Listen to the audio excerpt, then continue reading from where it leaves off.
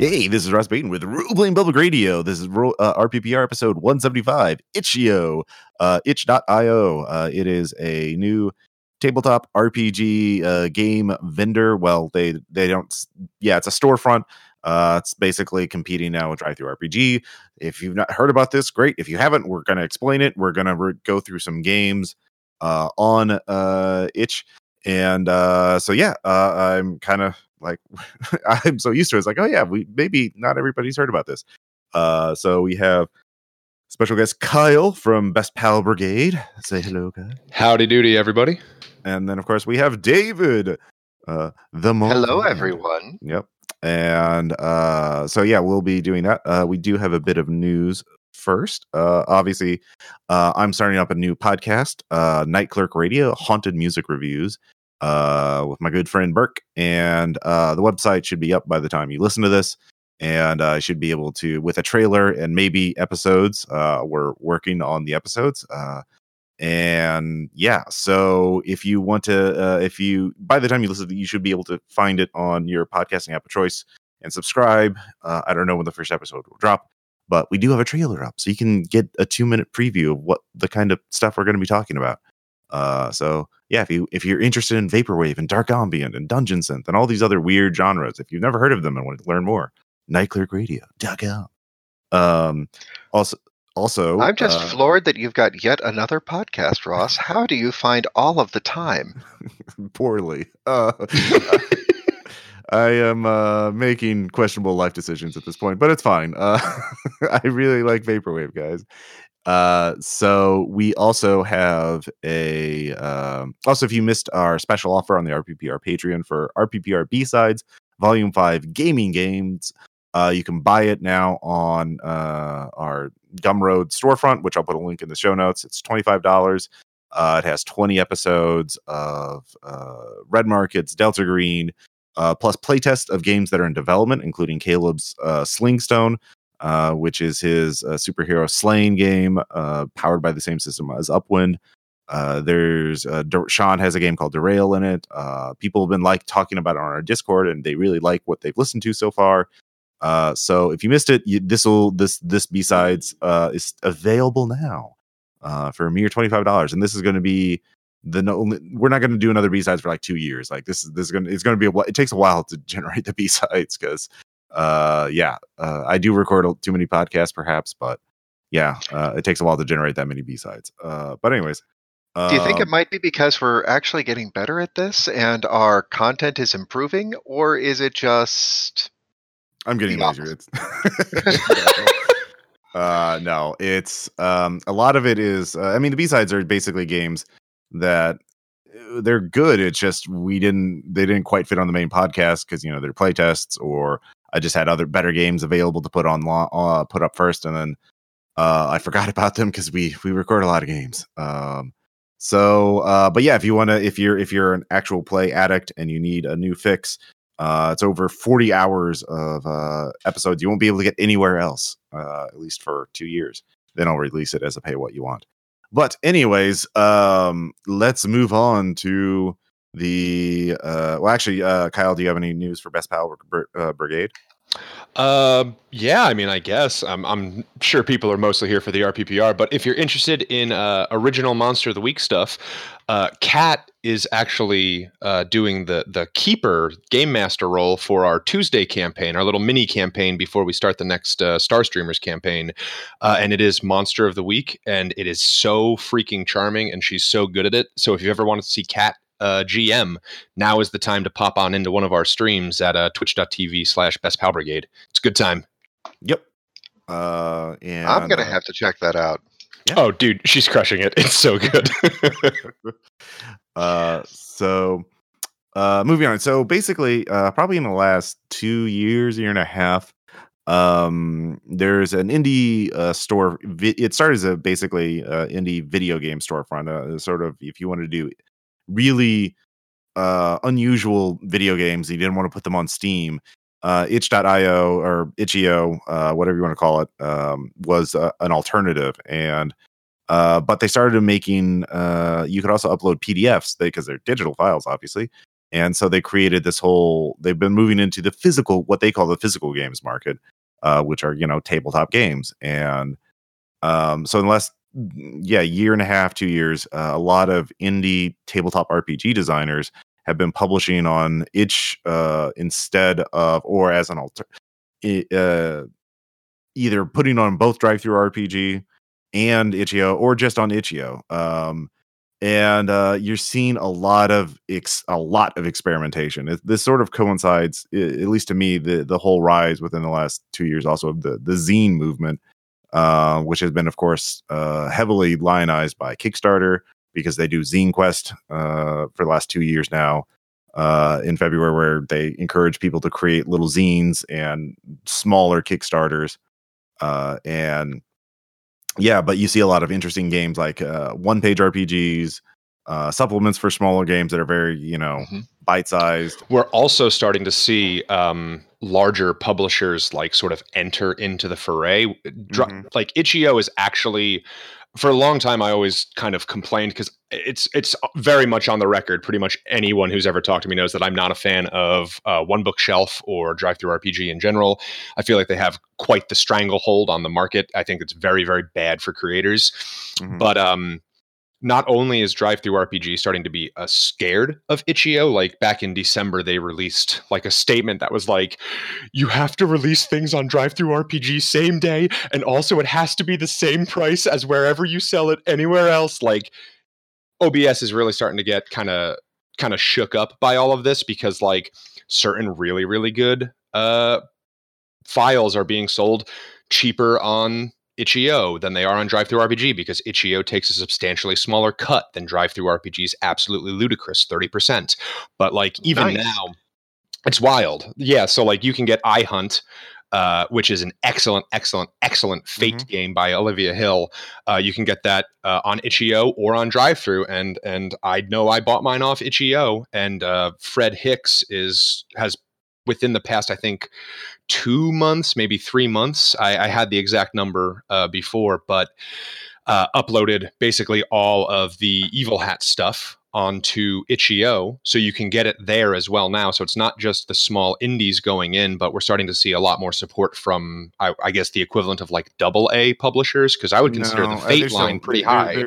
I would say Evil Hat is like a mid-sized company. Like, I mean, the AAA in tabletop games would be, well, it used to be Final Fantasy, Wizards of the Coast. Yeah. Well, that's what I'm saying. Like, I would call Evil Hat AA, not AAA. Like, they're not small schmucks like me, but they're certainly a recognized name. Yeah, that's that. No, for sure. And yeah, it's something like, I know for my next RPG project, whatever it's going to be, I'm certainly going to publish. My thing right now would probably be publishing to both. And for sure. Yeah. And as a complete non-publisher, I'll tell you, I stumbled onto it because there are certain niche games that don't get released all over the place. I stumbled onto this looking at a specific gay dating sim that got backed on Kickstarter, and I stumbled into it entirely for the electric games, but then I found myself coming to Itch.io and grabbing a bunch of little bitty one-page games that people said, hey, I put this together. Like Honey Heist would be a good example. There's Honey Heist and a lot of the clones that first started showing up on Itch.io.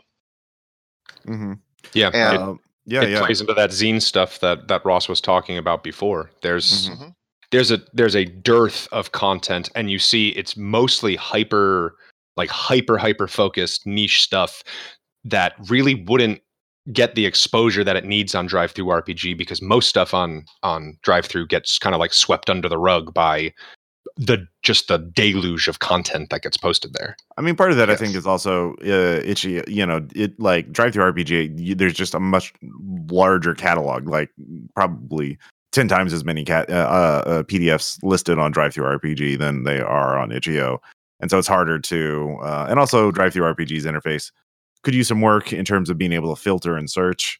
And I think Itch.io's got the nod on that one. Yeah, it does. And I think, part of that is the also DriveThru. Basically, smaller publishers over the years have flooded the market with like these 99-cent PDFs and stuff like that. The race to the bottom approach. Yeah. But like even on drive-through, they got rid of on the landing page. They got rid of the newest content. They've replaced it with newest community content, which is only stuff associated with like the guilds and things like that, or the newest free and pay what you want. So if you want to sell a PDF for, $5, you're not even going to show up on the main page unless you're already established, like you could get most popular under 5, or you're selling for free. It's very, very difficult, and itch doesn't have a lot of that baggage. The trade-off is that it's not a very focused marketplace because you can get video games and books and all kinds of stuff there, but it's a trade-off a lot of people are seriously considering now, and we can see it slowly changing the marketplace. Yeah. Have you used it for Best Pal Brigade stuff?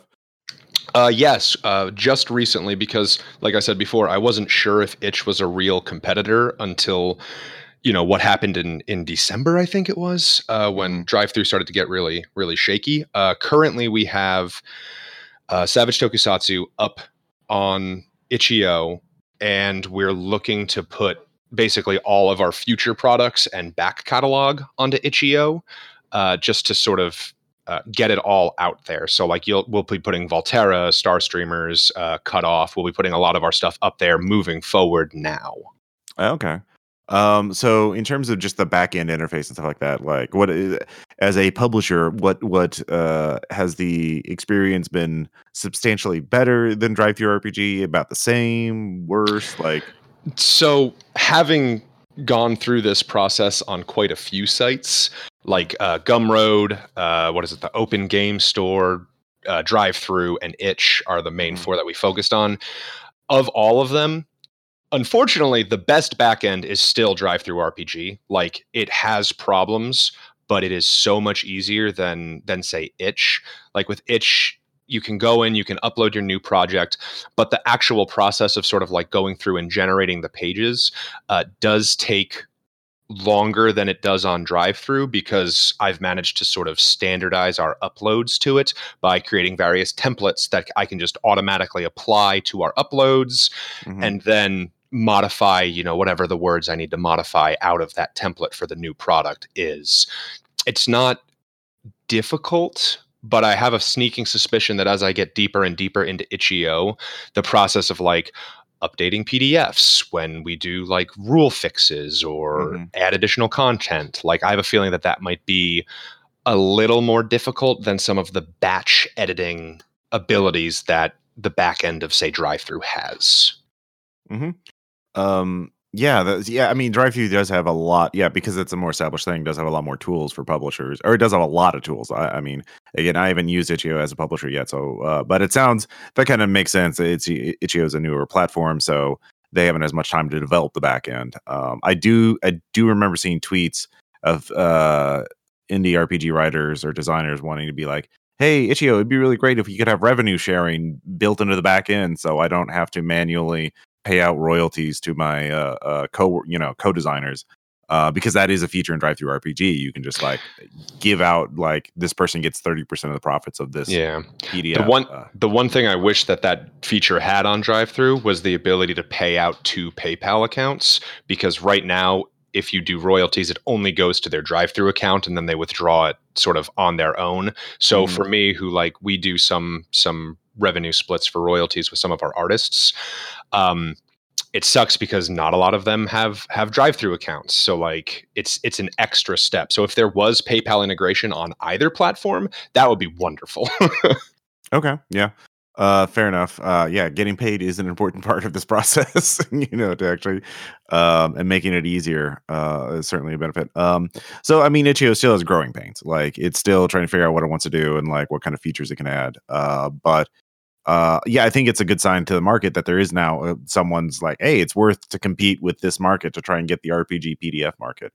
And it certainly led to a lot of games that wouldn't exist otherwise. Because I think, the aesthetic of itch.io has created games that you would never see prosper on Drive-Thru RPG. They just disappear if anyone even bothered to do that. So basically, I asked both of my guests to pick 2 games each to review, so that are on itch.io. So I'll start with a 1-page RPG called Crash Pandas, and Crash Pandas is a where all the players. I'll just read the intro because again, it's one page. Make a raccoon. Why are you, a raccoon, entering the world of illegal street racing in Los Angeles? Are you a wide-eyed rookie or a grizzled veteran? Are you in this for love, fortune, fame, or justice? Are you an undercover cop? Who's your human rival? Do you know? Do they even know you exist? What's the conflict in the heart of you that spurs drama? Write a short origin story for your raccoon and give them a name. And so basically, the idea is all the players are raccoons, and they're all working together to pilot a car during illegal street racing in Los Angeles. Sold. Yeah. I'm in. Exactly. This is from Grant Howitt, and it's a game about street racing raccoons. And what I like is that it has a very simple character creation system. Obviously, the entire game is on one page, but the idea is whenever you get to actual street racing, every player picks one of 6 actions: brake, turn left, right, use an item, accelerate, or do some other action. And they put that one is brake, and so everyone would take a die and secretly pick a number on that die and hide the die, and then we'd reveal at the same time. So all these raccoons are moving around the car doing different things, and so you don't get to coordinate. Like, I'm going to do this, I'm going to do this. Everyone just chooses. The GM just says, all right, you're about to hit this turn, and the car you're racing is about to overtake you. Everyone pick your action, and then we just process it all at the same time. And yeah, there's absolutely no conferring. So that's bold and underlined. And it sounds chaotic, and I'm 100% here for it. It's really great. I want to do this with RPPR on a night when we have leftover drinks. This sounds like a game to put the beers on the table and go, all right, roll the die, drink the beer. Let's see where this goes. Exactly. No, this is very much in the same lines of Honey Heist, which became kind of viral on the social media, on the Twitter a while back. We did actually, Caleb actually ran a game of that, which is on RPPR B-Sides Volume 5. Grandpa, did you just call it the Twitter? Yes, I did. You absolute fucking boomer. Hello, fellow youths. What's up, kids? I love Motorhead. So yes, on the Twitter.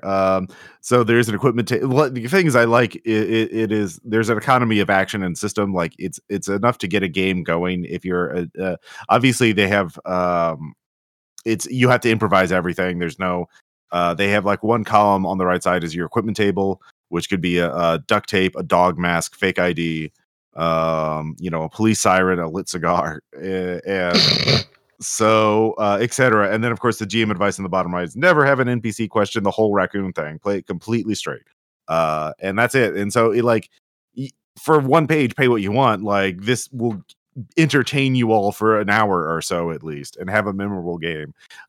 So I mean, I quite like this idea. I definitely need to do some one-page games myself. I've experimented a little bit in the past on the Patreon, but I haven't gotten it down to one page yet. So micro RPGs are so hard. Yeah. They're so hard to design when you think they wouldn't be. Exactly, because this is a silly premise, but it actually has an interesting game mechanic of this idea of you're all piloting a vehicle together, but you can't confer. So the idea is what kind of chaos when this car is turning left and right and accelerating, and someone's shooting a gun out the window or whatever. It does explicitly say raccoons can never die. They don't take serious damage ever. And so they much like real raccoons. Well, so it's very much, it emphasizes a comedic light tone, so it's a fun little game, and I definitely want to try it. I'm probably going to bring with me, because it's one page, I'm going to bring with me to Australia to see if I can inflict it on some people at some point. I don't know, but yeah, that's my first game. David, what is your first game? Well, I'm going to take a slightly more serious note here.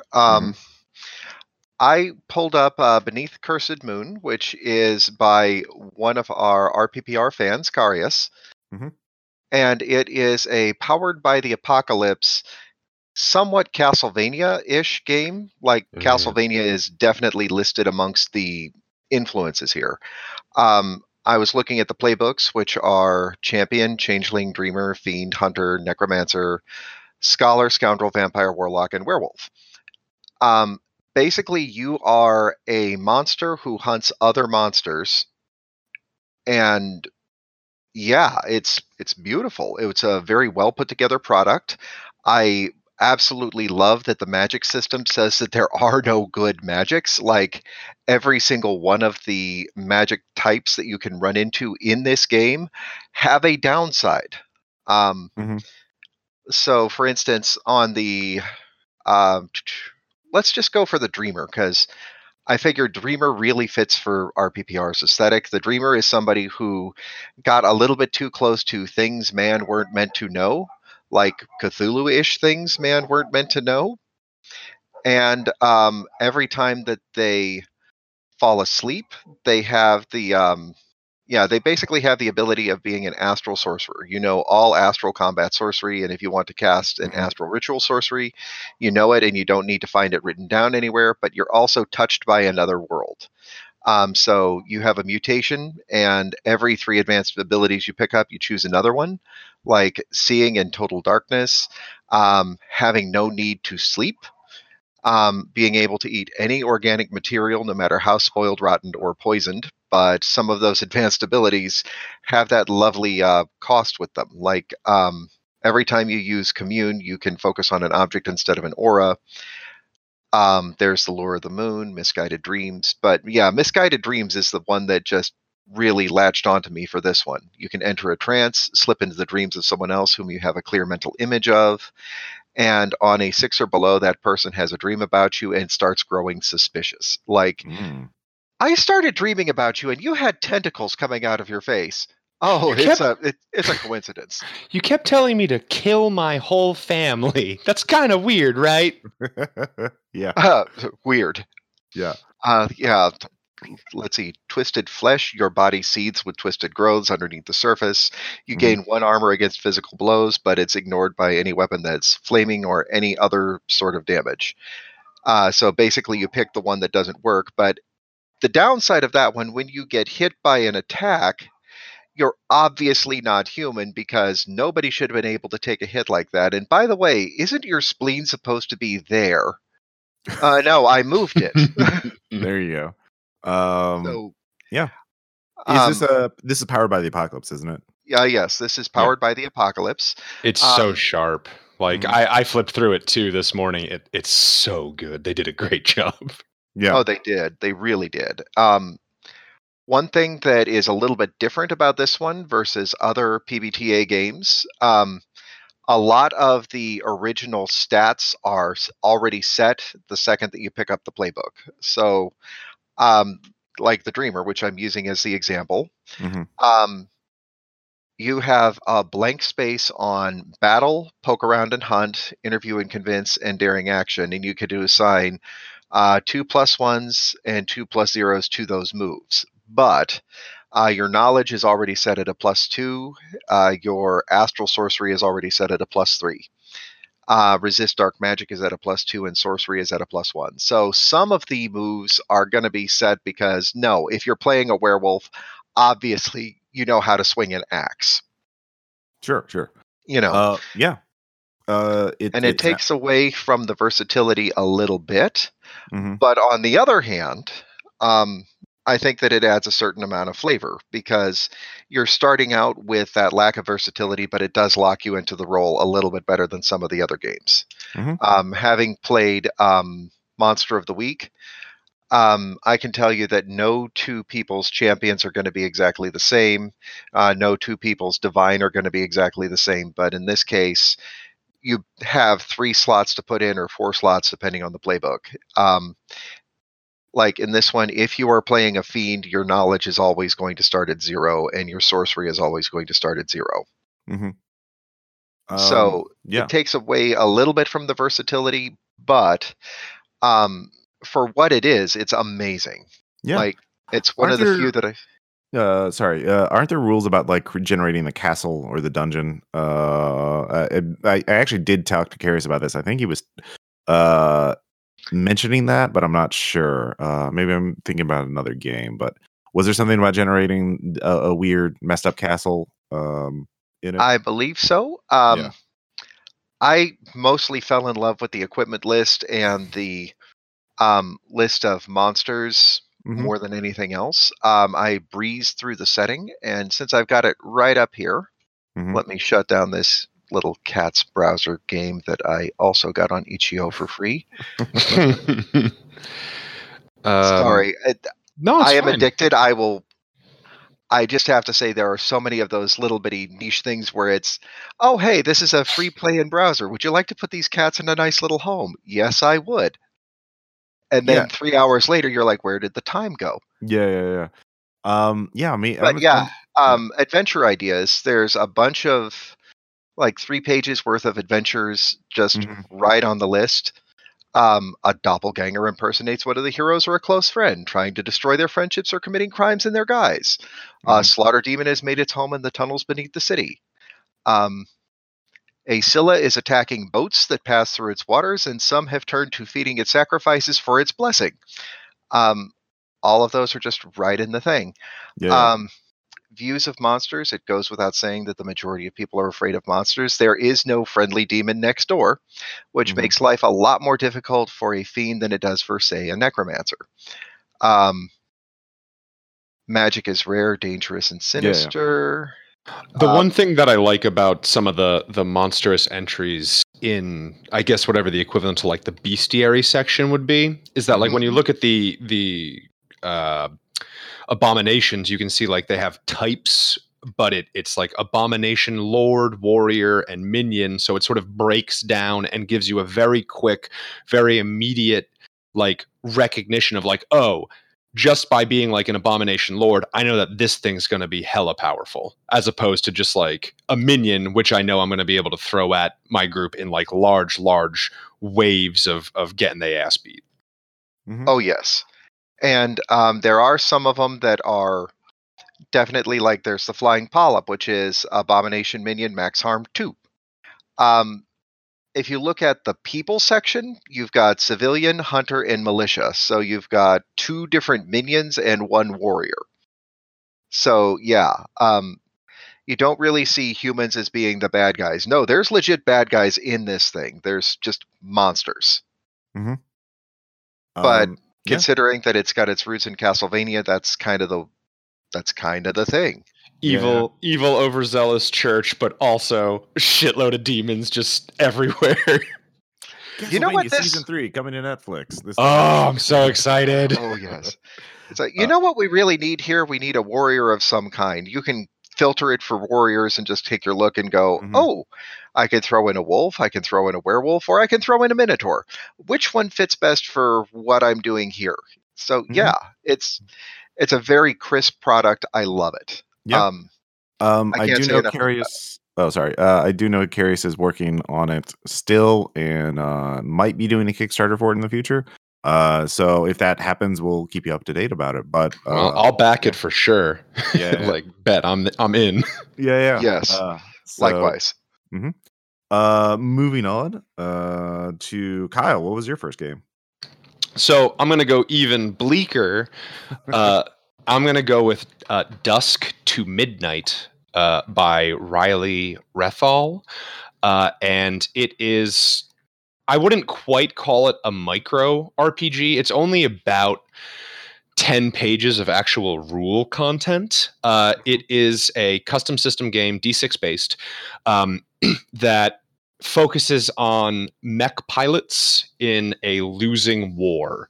And it's very vague and nebulous. It leaves a lot of the world building to you, but that's kind of the whole point of the game, is that like there's no winning this, and the outcomes for this are bad in all regards. Like one of the core mechanics of the game is like you only have like 3 or 4 skills in addition to like your relationships with the other people. And when you choose to like sort of undergo whatever mission you want to do, even if you succeed on the roll, you still lose, because depending on the task you're doing, you're either going to add a point of disillusionment or a point of resolve.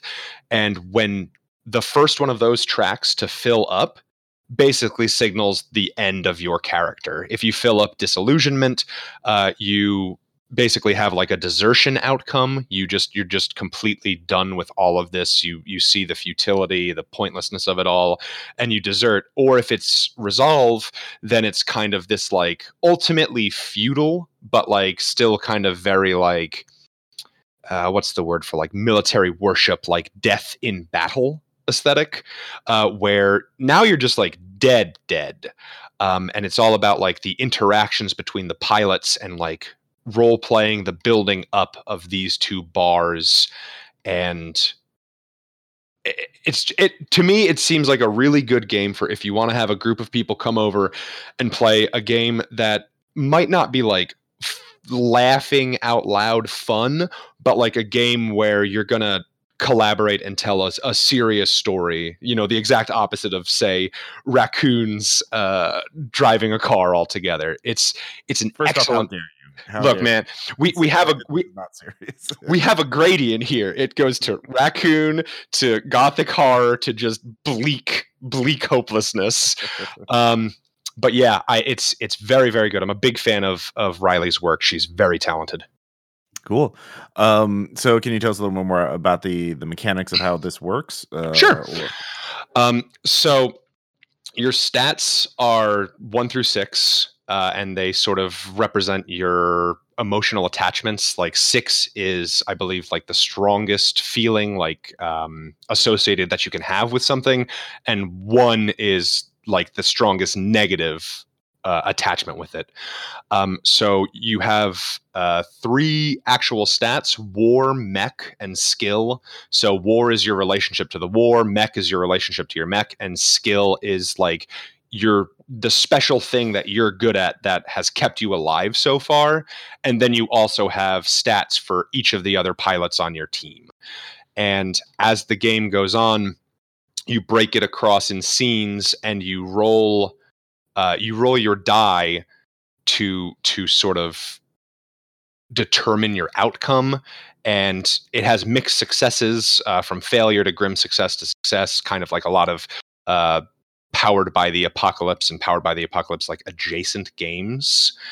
And then you sort of move from there. You take your moves like attack the enemy, be a figurehead, work with your mech, fraternize, train your skill, like all of that sort of stuff. And then it just sort of goes from there until, everyone is either dead or deserted. Wow. Actually, I am really intrigued by this. I want to play all of these games so far. Have you tried this game actually? So we haven't had a chance to actually sit down and play it yet. We are planning on it because you will see that I'm kind of on a mecha kick right now.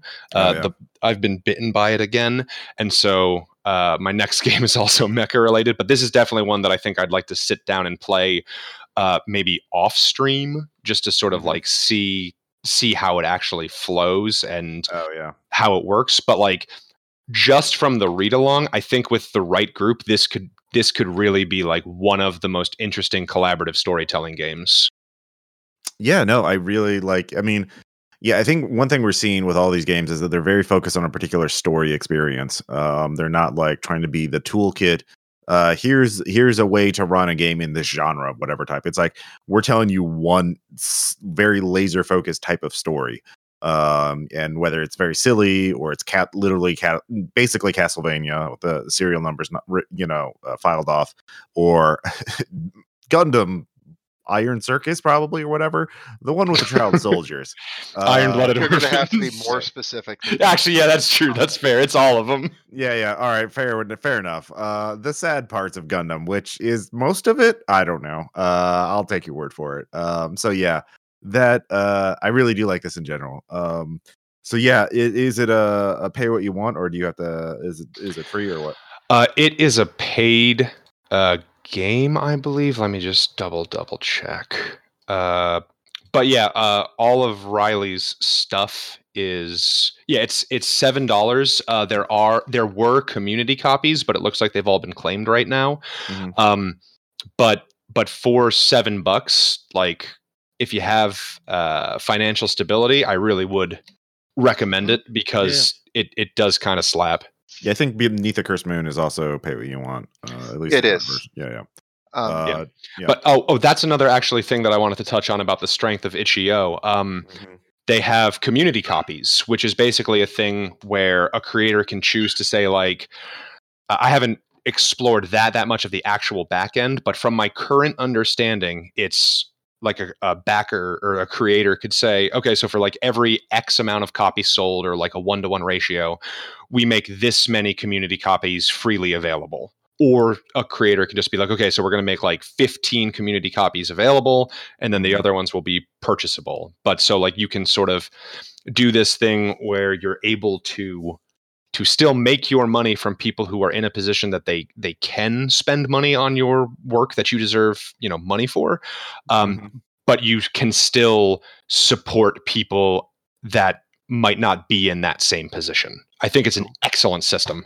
Yeah, I like it. Yeah, it's certainly helping bringing games to people who can't afford them otherwise. That's a noble endeavor, I think.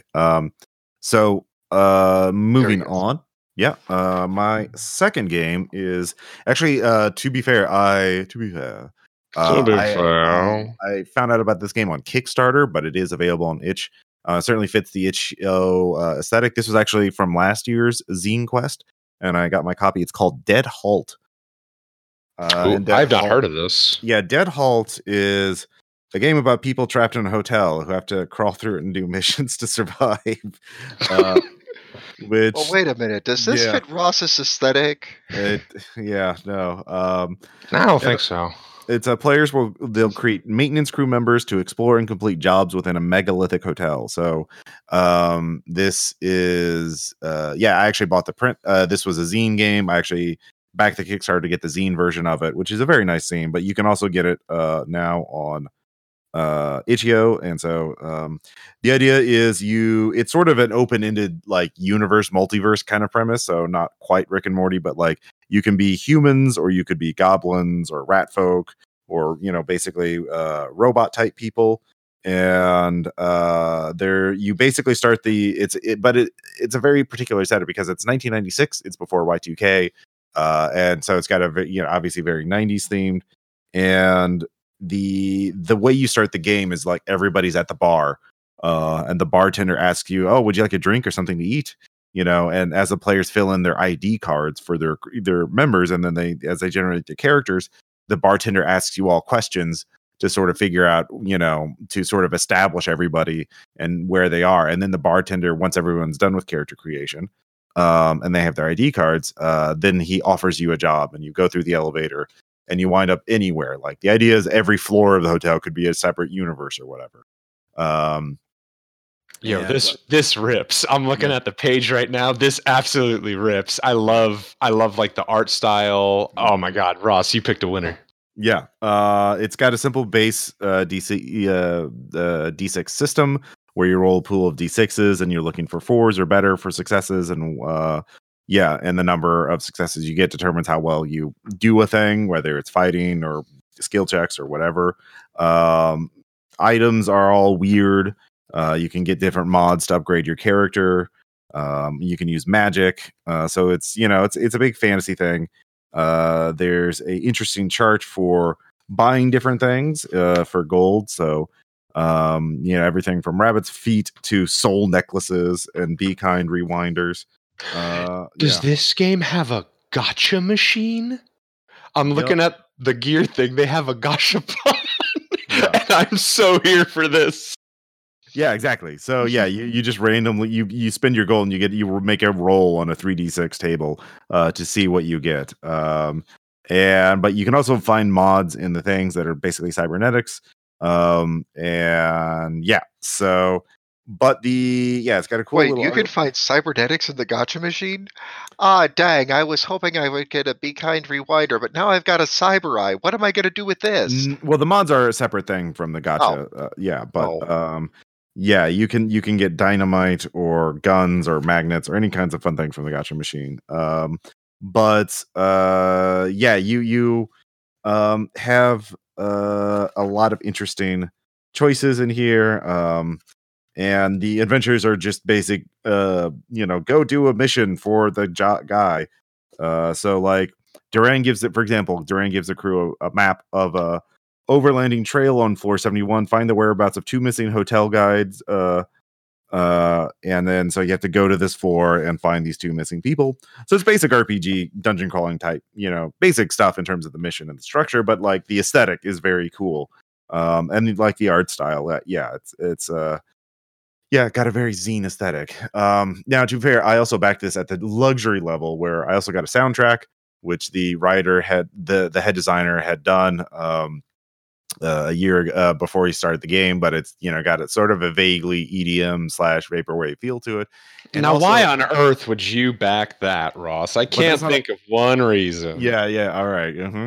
I also got an art zine, like they did little sketches and sent that to me. They also, their cream of the crop though was that they sent me a 3.5 inch floppy disk with an exclusive adventure on it. So I had to get a USB no fucking floppy way. disk reader in order to get this fucking adventure. That's so cool. Yeah. So it was very extra. So I also want to run this at some point. I don't know when. But it's creating its own kind of story. And it's more, it's just like, hey, let's get together, throw some dice, fight some monsters, get into some wacky shenanigans. The story is very, it was the hotel was started at construction in 1888, and then it continued on, and then they built this an artificial AI in 1984 called Fortra, but then it disappeared, and then it's just this huge impossible. Yeah, I get kind of a Douglas Adams vibe to it a little bit, just with magic as well. So yeah, no, I quite enjoy it. But it's I had to get it. It's very much a mega refault for me. This hole was made for me. But yeah, it's definitely not what I'm trying to do with Ruin, although they both take place at magic hotels. So god damn it. Bro, it's fine. You have passion. I think that's a good thing. Yep. I honestly think that this one was one that was made for Ross, because as I'm sitting here listening, I'm just kind of ticking off the mental checklist and going, yes, and yes. The only thing it doesn't have is Cthulhu Mythos, but I think that I kind of heard shades of Carcosa in there. We can find a spot for it. It opens to a multiverse. Yeah, no, it's not. It's a fantasy adventure game. It's not horror, but like you can easily throw in those elements because they specifically say, have them go wherever you feel like. Could be the world of D&D. Throw in adventures from other role. It specifically advises you to steal adventures from other systems and run it in this. So like go do this. Yeah, go do this Spelljammer adventure. Basically. Yeah. So. Yeah, no, it's a fun little thing, and I like it. I like its aesthetic, and it's not on my top priority of games to run, but it's certainly on that list of games to run. Because it doesn't seem like it would be very hard to. Because again, all these almost all of them use D6s. There's I think a lot of it, there's a strong preference towards very simple D6 based systems. I think that definitely ties back to like the. Not only like accessibility, because it's like you can just open a board of Monopoly and get the D6 to play these games. Mm-hmm. I think that like ties into the community copy thing that we were talking about, and just like the general itch.io to me is very much a marketplace for creators that are staunchly anti D20. Like they want you to try other games, and it shows all over the design of these games. Yeah, definitely. The community copy being emphasizing accessibility and ease of play versus getting special dice. I can see that, but also anti D20. Yeah, I think there's a strong I haven't seen there's nothing on itch.io like these. Like you mentioned the guild programs earlier, which is. For those that are not aware, like it started with D&D, but it's moved on to a lot of the bigger publishers are doing like, oh, here we'll license out our settings so you can write adventures and we'll take half of your money. But give us 50%. Yeah. or 40%. Like, And but also all of the rights to what you create. Like the Genesis Foundry was like, yeah, anything you put here, even if it's your own creative thing, that's ours now. Like that's our IP. Thank you. because it's like, well, but on the other hand, you can make money by publishing official not official, but like using Forgotten Realms material because or Vampire, or there's just a dozen different systems doing that now. Man, if you want to do a whole episode about like the hazards presented to the industry by like the guild programs, count me in, because this is something that I've researched a lot and have a lot of words to say, but don't want to derail the episode about. Oh, sure. That's a good idea. Listeners, if you want to hear that episode, let us know in the comments or in our Discord, and I'll certainly keep that in mind. Because, yeah, examining that, what kind of content's out there, do people actually get a good rate? Do they get paid adequately? Because obviously, at least with D&D, you're getting in front of a lot more eyes, so you might justify the atrocious royalty rate. But yeah, that's definitely worth an episode to examine. But moving on, David, what is your second game? Well, it's not a second game as much as it is a second part to an existing game. I found myself looking at different playbooks for Masks, which is a lovely game by Magpie Games about a hero team coming together. You basically play teenage superheroes. And somebody put out a playbook for The Flux. This is one that just really, really called to me, just because as I started to get into it, I started to see that somebody basically took body dysphoria, which is experienced a lot by the transgender community, and basically weaponized it in terms of a superhero.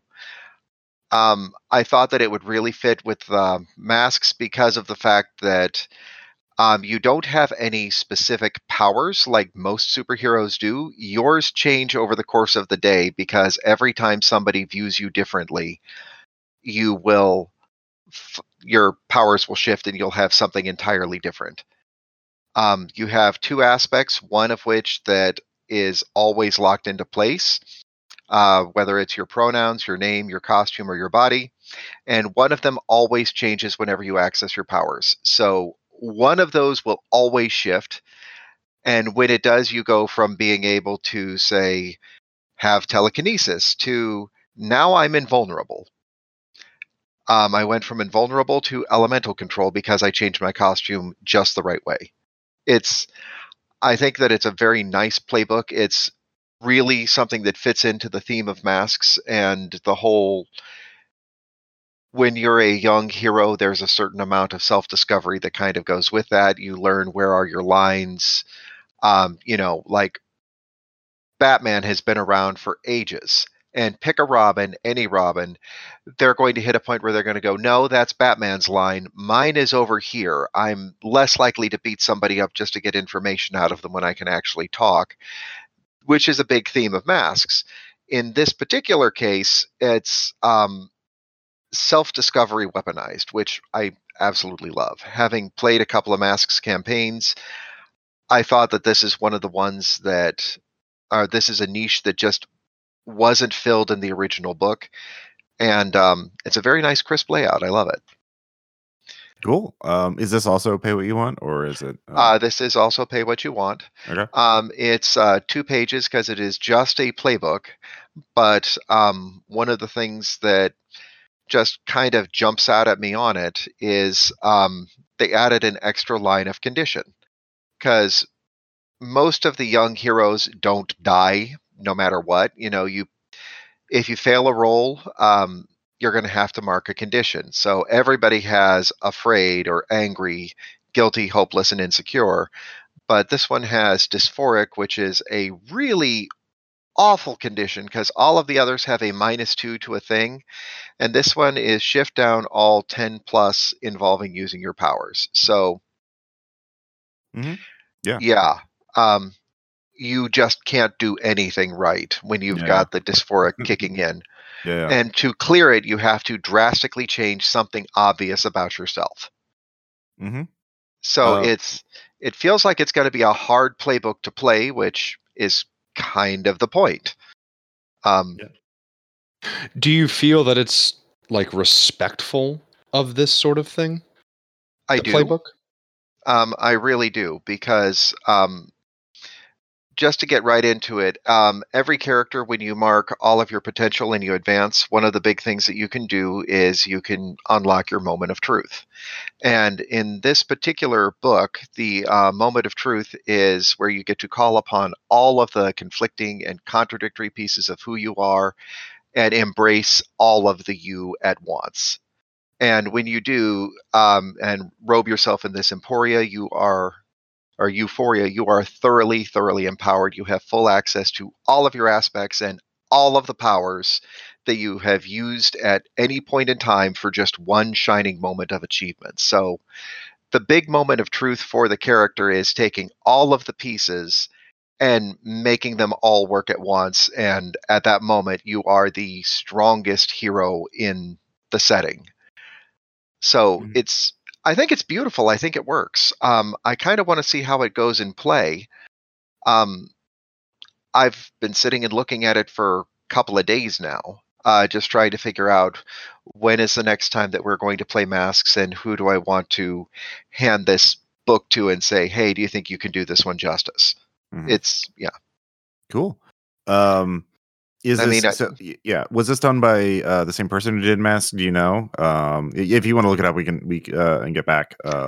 Yeah, I but do not believe it was the same author as Masks. No, so yeah, it's entirely a fan creation. oh, it's a fan creation. Okay, so Mhm. that's it. I wonder if the Mask developer has, like, if they've like said, oh, please do this, or doesn't know about it, or what that situation is, because like Based on what I know of Magpie Games as a whole, and what I know about the book itself and the way that it reads, I think that this is something that Magpie themselves would embrace. Like, right, it definitely fits within their MO. It's not a case of oh, how would I word it? It's not a case of, hey, White Wolf, we're going to embrace all of these wonderful social justice things and vampires thoroughly, thoroughly bad. right. No, well, yeah, but Yeah, like we were just talking about the guild program, the DM yeah, guild this program is for drive through, but like Yeah, like if someone had to go through, because I know when we got our license for Monster of the Week, I think we might be one of the only licensees for Monster of the Week, but like there was a whole process that we had to go through to like talk to Michael Sands for that and stuff. So do you think that this is like officially licensed, or is Masks like OGL Creative Commons? Like, is there something like that to it? I don't think that there's any OGL, just because it is kind of a smaller thing. mhm, Um, mhm. but I think that this is a fan creation that they would be able to get behind. I love it. All right. No, cool. Yeah, and yeah, like smaller content being released on itch.io is always very cool. And So granted, it's not the one that I immediately thought we need to find, which is a bunch of raccoons piloting a mecha. But yeah, yeah. I also want to play a bunch of raccoons piloting a mecha now. Well, oh yeah, no. We'll well, the raccoons are street racing, but now I kind of want to do the mashup of Dust to Midnight, Crash Panda edition. And we'll see how that goes. Anyways, Kyle, what's your second game? My second game is like I said, I'm sticking to the mecha stuff. I chose Beam Saber, which is a forged in the dark mecha game, basically.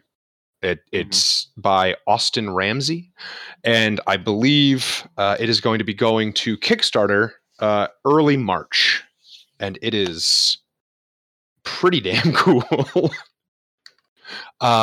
So, like I said, it's forged in the dark, which means it comes with a variety of playbooks, tags, like the roll a pool of d6, pick the highest one system that Blades in the Dark is sort of known for.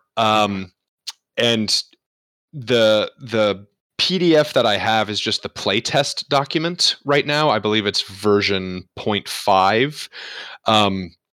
So there's like no graphic design, there's no interior art. Actually, there is a little bit of interior art, but it's few and far between, and none of it's like really colorized or anything like that.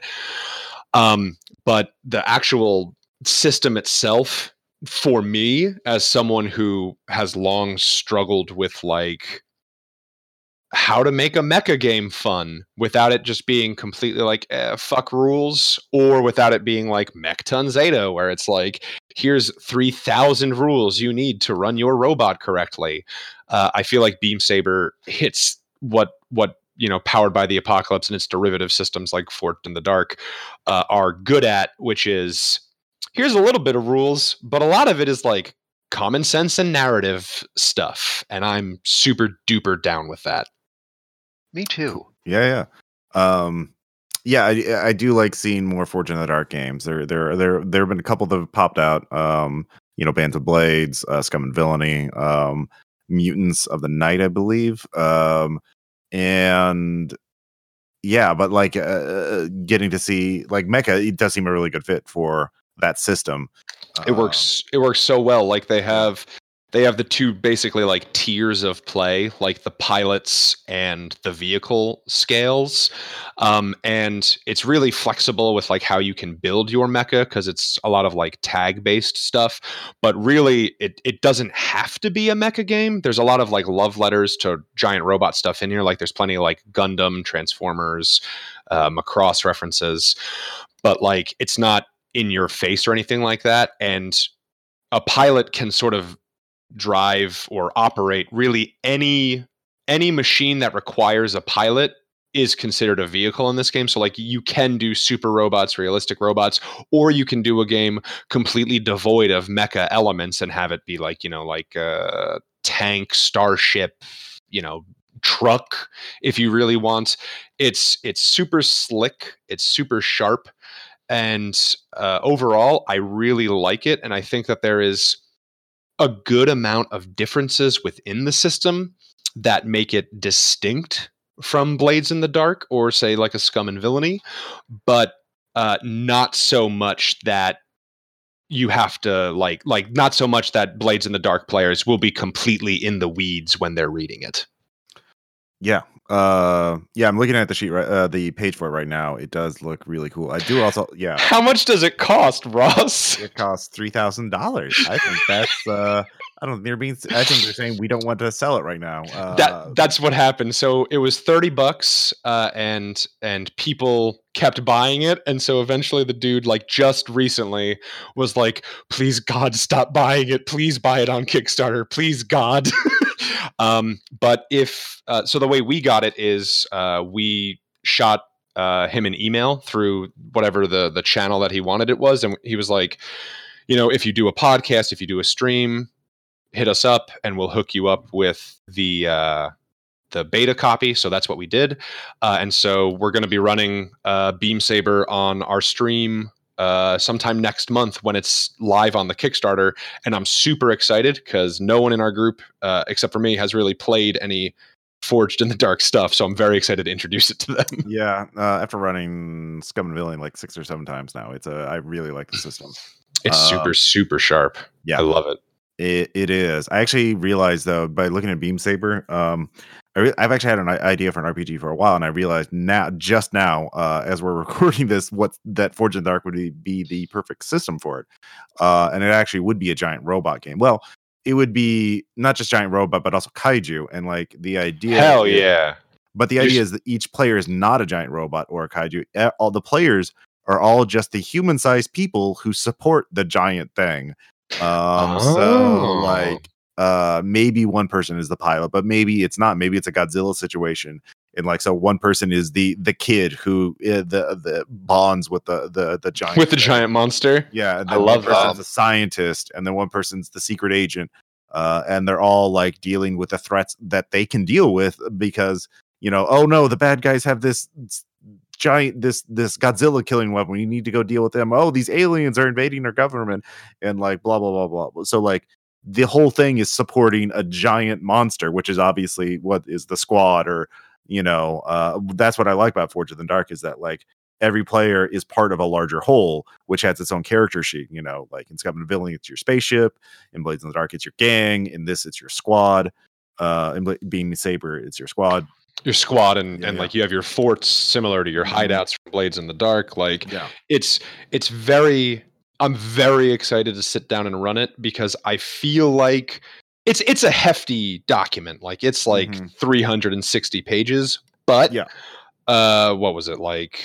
I wrote the numbers down. Like only about 250 pages of that are rules, with a large chunk being the playbooks. And then a lot of it also just being stuff like, oh yeah, I played Blades in the Dark. Like I know these rules. Yeah. So it's actually a pretty easy learning curve for people who have played games like this before. And then you can sort of just make your own fluff as necessary. Yeah, but now I just need to go start writing. Like, I'm working on Rune. Oh wait, what about a new RPG? Definitely that meme of the guy looking at the other girl, like, oh. That is something that I am intimately familiar with. It happens to every designer. That idea you've been working on for 5 years versus the idea you had just now. Oh my god. Yep, the struggle is real. But I think that So in conclusion, itch.io is a land of contrasts. It is very interesting, and these are just a small sample of the hundreds or thousands of games on there in the physical games category, and new stuff is being uploaded every day. And we'll do, if you all like this as a listener, let us know. We'll do more itch.io surveys of games, both one-page supplements and whatever Forge in the Dark or Powered by the Apocalypse games we can find, or whatever else. But when we come back, we'll have shout outs and anecdotes.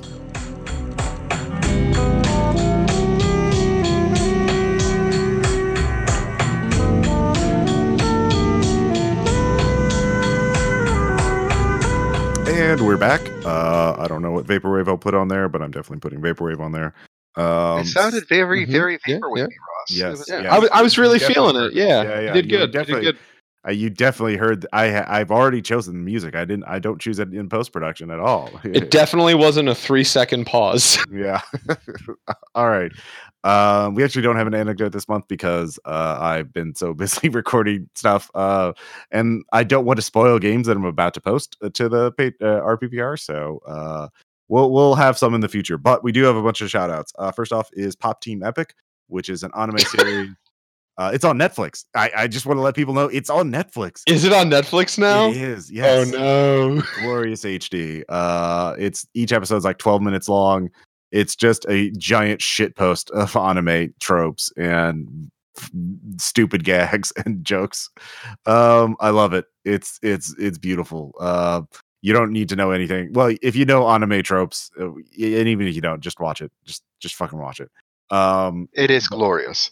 It is quite glorious. It's pretty damn funny. But you both have been watching another series on Netflix, and David, we have a novel as well. Ooh, we have. Yeah. Oh yes. So there's this little series that came out a while ago called Lock and Key. And I stumbled across it at our local Friends of the Library book sale, where the local library, in an effort to raise money, they will take some of their older books that they can't really keep on the shelves, and they just basically sell them for cheap. You can go in and get paperbacks for 50 cents, hardcovers for $1. If it's a book that's in slightly better condition, like they bought a crap ton of the latest Stephen King when it came out, and now they only really need to keep 2 on the shelves, you can pay like $3 and get one of those. I stumbled across volumes 1, 2, 4, and it was 1, 2, 4, and one other for Lock and Key, and they've just been sitting on my shelf. I read through them, really enjoyed them, found the missing volumes online, and now that it's come out as a Netflix show, yes, it's on Netflix too, Ross. I've been sitting and reading my way through the graphic novel while watching the show, trying to see just how much it matches up. How much does it match up? I would say about 80%. Oh, wow. Yeah. There's quite a few things that they can't do as well, and some things that were a little bit problematic that they don't do as much. Like, one of the major plot points in the beginning is the whole fact that the family is relocating all the way to Key Manor, the Locke family. due to the fact that the father was shot by one of his students. He was a school teacher, and it was a friend of the oldest son. Now, in the graphic novel, you see the shooting very, very much so. In the show, you see the aftermath. They kind of move away from that, almost as if we've had a lot of really crazy shootings in recent history or something. I know, shocker. But at the time, it was shocking for the sake of the comic, and I think it was well done in the comic, but it's something that we don't necessarily need to see in the show. There's other bits to it as well. For instance, one of the keys, because the whole premise of it is that there is a house that is full of doors and full of magical keys that will do different things. And so some of the keys we don't see as how do I word it? We don't see them as graphically done as they would be. Like there's one that you can stick into the back of your head and turn it and take the top of your head off to filter memories out. And you don't see it quite as visually in the show as you do in the comic, but that's also I think that's more of a medium thing. Like the medium doesn't reflect it as well between what we can draw on paper versus what we can have actual actors do. Yeah, that's adaptation is always a thing. I've been enjoying it. Like it has like a very low key magic aesthetic that I sort of am into. It's been very enjoyable. In fact, like my next one was going to be one of the creator Joe Hill. I was watching one of his other shows, and because I watched that, my next shout out, I started watching this, and both stories have problematic elements, but I've enjoyed both series is enough. And I'm on like the last episode of Lock and Key right now, and if you have Netflix, it kind of like, tell me if you agree on this one with me, but it kind of feels like it's almost like a kids like a kids like horror show, but then very, very quickly we'll snap to like, oh, some horrid shit just happened real suddenly, and then I guess we're just moving back to watching this precocious child run around his house. Yeah, that tracks out. Yes. Yeah, and it has some aesthetics. Yeah. It does, and has to be said too. I agree with you that there are a lot of problematic elements, but I don't think that any of them are in there just for the sheer sake of we need to put this problematic element in. Like every one of them that's in there is well done. It's how do I say it? That it's not a case of we're going to get this guy shot just for the sake of drama. We're not going to do this because we need ratings for this particular episode. Every single problematic element we run into is in there for a specific reason. Mm-hmm. Yeah. No, I haven't watched the Netflix adaptation myself. I have read the graphic novel or a good chunk of it, so I'm definitely interested in watching the show. And with your recommendation, I'm even more so interested. So if I get time, I will. But moving on, Kyle, what's up? Yeah, what we got? I guess I'll go first. We'll keep it in line with Joe Hill. I was looking for something to put on in the background while I was doing some like graphic design, and I came across one of the goofiest titles for a series I think I've ever seen, and I was like, okay, this has to be terrible. I'm going to put it on. It was called Nos 4A2, spelled like a license plate, so like NOS, the number 4, A, and then the number 2, Nosferatu. And the description of it, it's on Hulu. The description of it is so fucking buck wild that I thought that I was having a fever dream, because it's like, a girl with the magic power to find anything that's lost contends with a car vampire man that takes abused children to a horrid world called Christmas Land. I was like, what the fuck? And it's also called Nosferatu. Did you really say a car vampire man?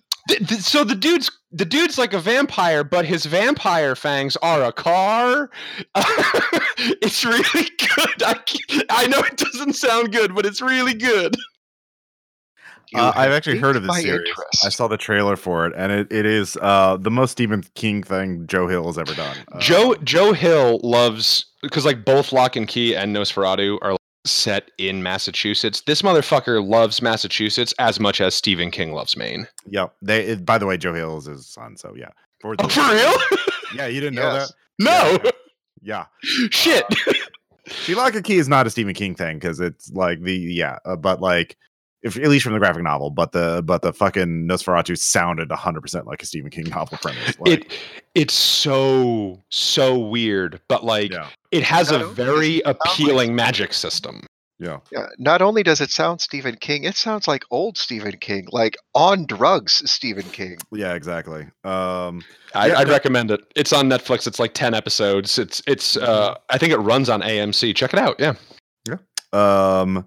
Next up, actually, I'll give a shout out to something that Kyle's in. Our PAX South 2020 raillery video game special where we played Xbox indie games. By the time you listen to this will be on YouTube.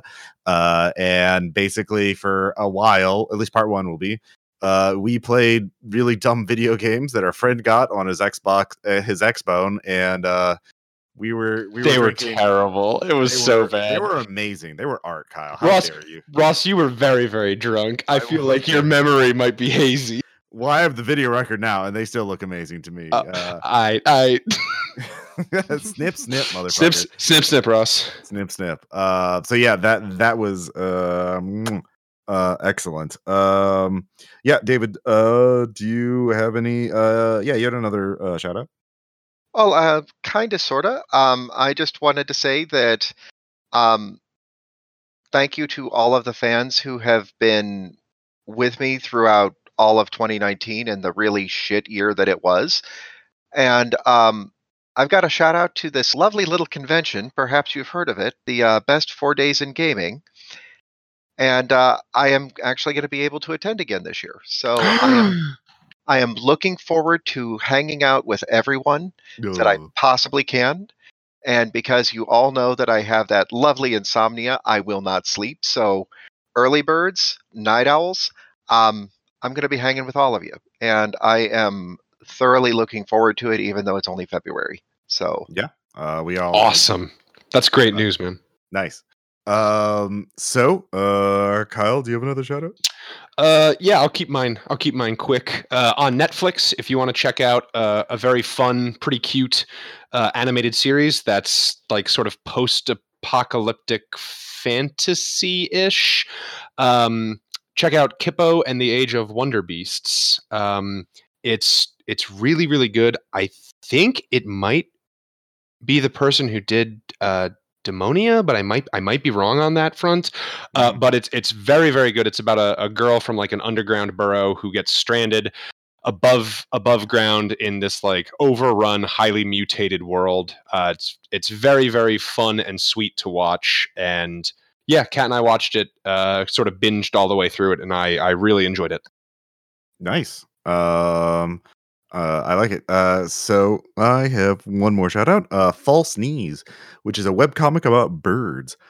And it's a 4-panel gag strip, but it's very nicely drawn. They're very pretty birds. And they say and do silly things. And if you like birds, and if you like funny things, it's funny. Here, I'll just post a link here so you two can take a look at it.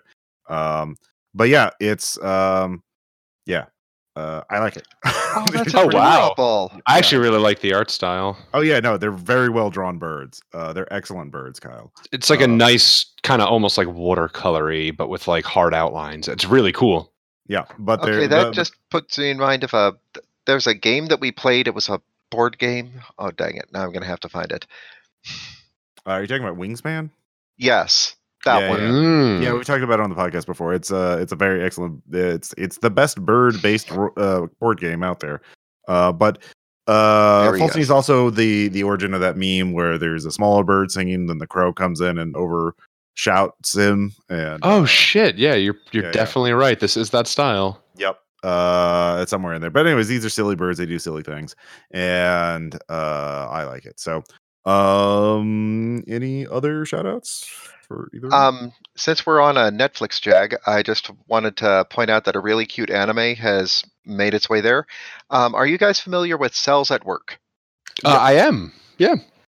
Yeah, the first season is now on Netflix, and I'm waiting for them to put out another one if there isn't one. But I know All that right. the manga keeps on going. So, all right, yeah. If you want to see Cute some series. cells at work, that's it. That's the premise. They're anthropomorphized, but they're cells in your body doing work. and the platelets are just Yep. the platelets are made of cute guys. You got to see Yep. the chest for the platelets alone. Well, there you go. Ooh. But yeah, I think that's enough shout-outs for this episode. Thank you all for listening. I am at Ross Payton on Twitter. Kyle, how can people find you on the social medias? I am primarily the one on at how the fuck have I forgotten what our goddamn Twitter is? Oh yeah, who's the boomer now? Look, I'm young. I don't care about things. That's what makes me cool. At BPB Games, Facebook.com/BPB Games. If you want to come and hang out with us, we're trying to stream a lot more. Sometimes tabletop, sometimes not. We played The Quiet Year with people on Friday over the stream, and viewers got to participate in it. We made just the worst setting I would never want to live in. I loved it. It was so much fun. That's twitch.tv/bestpalbrigade, one word. Yeah, it's really cool. We hope to see some of y'all soon. Nice. David, if you got anything to plug in terms of your social media or anything like that? I don't really do as much of the social media thing. You guys can find me easy enough. I'm the only David Dobelman out there, I think. Well, but you're on just the look for RPPR Discord though, so yeah. Oh yes, look for me as the Mauve Hand. Yeah. So if you want to ask David questions or join the RPPR Patreon so you can join our Discord, we've got a great chat there and a great community. So yeah, that's something. Oh, it's huge and it's wonderful. Yep. Anyways, thank you all for listening to this episode. This has been episode 175, Itch.io. And yeah, we'll talk to you next time. Bye.